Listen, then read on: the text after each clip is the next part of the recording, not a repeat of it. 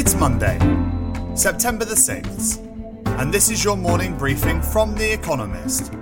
Coming up, Taliban holdout offers peace and Zuma released.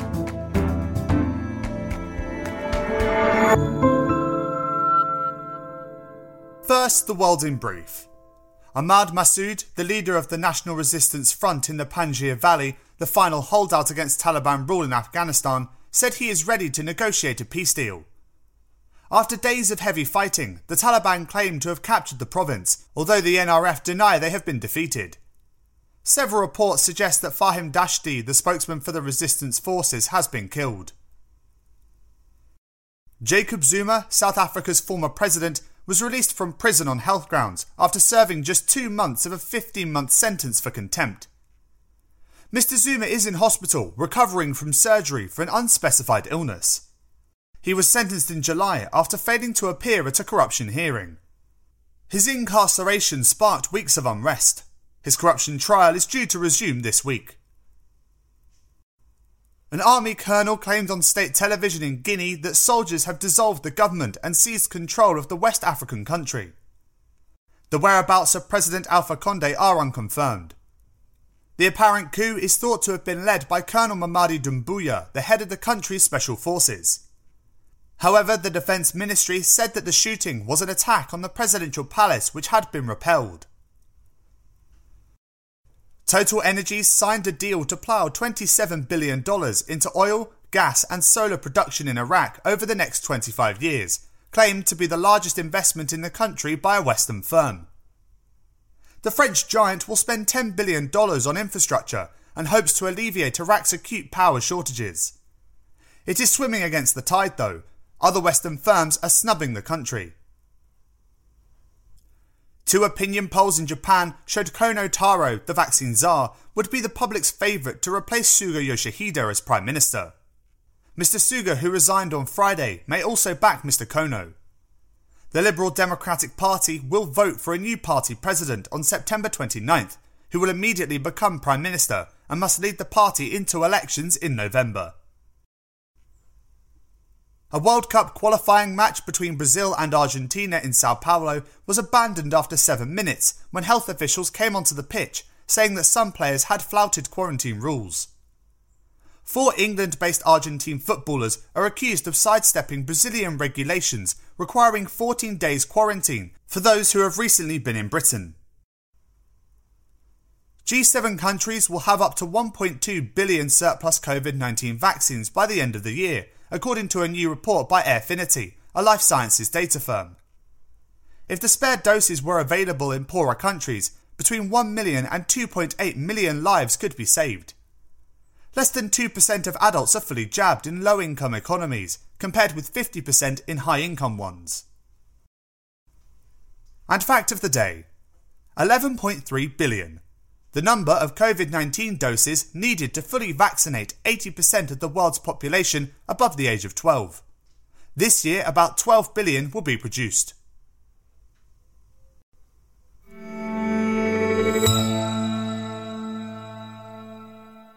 And now, here's today's agenda. 2 decades on. Commemorating 9/11. 20 years ago this week, Al-Qaeda terrorists commandeered and crashed 4 American aeroplanes, killing nearly 3,000 people. The tragedy reshaped America, its allies and the Middle East.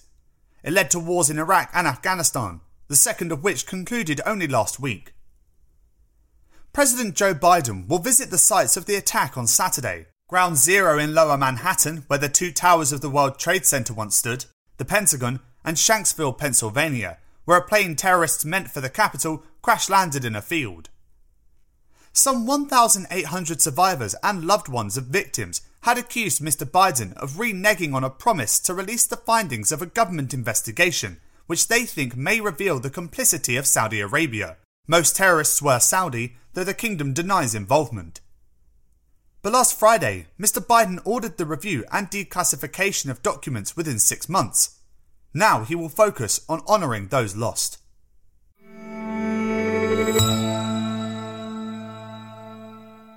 Trial by ordeal.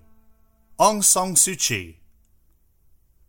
Aung San Suu Kyi's trial resumes this week, having been suspended because of a surge of COVID cases in July. The de facto leader of Myanmar until she was deposed in a coup in February, Ms Suu Kyi has been charged with 11 offences, ranging from violating COVID regulations to corruption. Now 76, if convicted, she faces almost as many years, 75, in jail. The charges are politically motivated. The military junta seems bent on trashing Ms Suu Kyi's reputation and dissolving her political party ahead of elections they say will take place in 2023. If those elections are conducted fairly, which seems unlikely, the prospects for the General's Proxy Party would not look good. The army is battling civil unrest and long-established armed militias across the country, and has probably committed crimes against humanity, according to the United Nations. More than 1,000 civilians have been killed since the coup, many thousands more are in prison. Nearly 560,000 Burmese are displaced from their homes.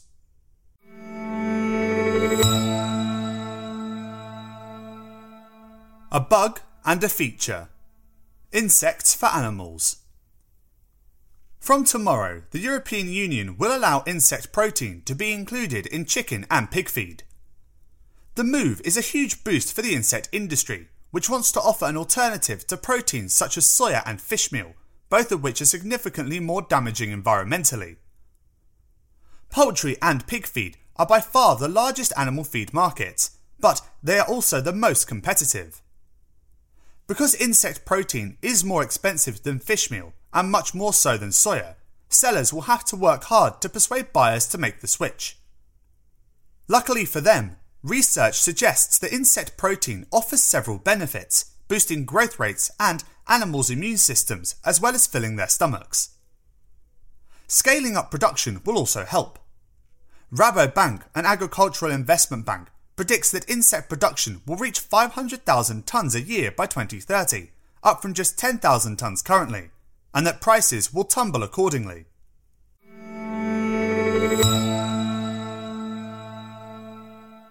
Lush while it lasted. America's unemployment aid. When layoffs spiked as the pandemic took hold, Congress was uncharacteristically generous, enhancing state benefits by $600 a week, later reduced to $300, extending the time limit on claims and including the self-employed. 1 in 4 workers benefited from the $794 billion paid out. Many were better off than when they had jobs. That extra support ends today, when an estimated 7.5 million people will lose some or all aid. Progressives tried to get President Joe Biden to extend the program. Conservatives, meanwhile, argued that it disincentivized job seekers. 26 states, mostly Republican-led, stopped the enhanced payments over the summer. It made little difference to employment numbers. Despite weak hiring in August, America's labour market has improved significantly from its COVID nadir. The unemployment rate fell from 14.8% in April 2020 to 5.2% last month. Still, nearly 6 million Americans who had jobs before the pandemic remain unemployed. Their lot is about to get worse.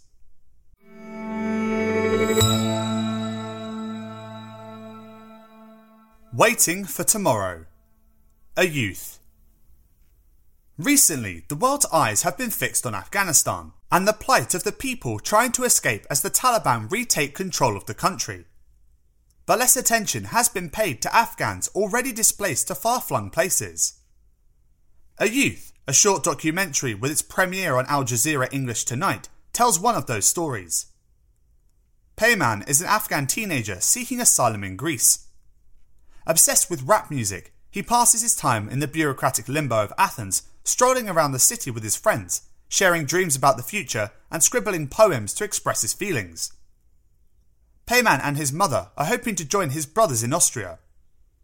They keep telling me we'll notify you tomorrow, he complains of the immigration authorities.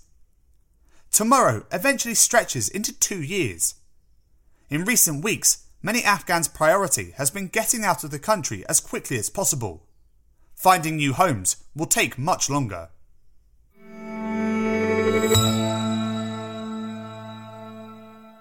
Summer Quiz Week 8. It is the last chance to beat our baristas in the summer quiz. For week 8, we'll again serve up a daily question. On Thursday, your challenge will be to give all 4 answers and tell us the connecting theme. Email your responses and include mention of your home city and country by 5 p.m. BST on Thursday to editor-espresso@economist.com. We'll pick randomly from those with the right answers and crown 1 winner per continent on Friday. Monday. Which baseball team are the current World Series champions?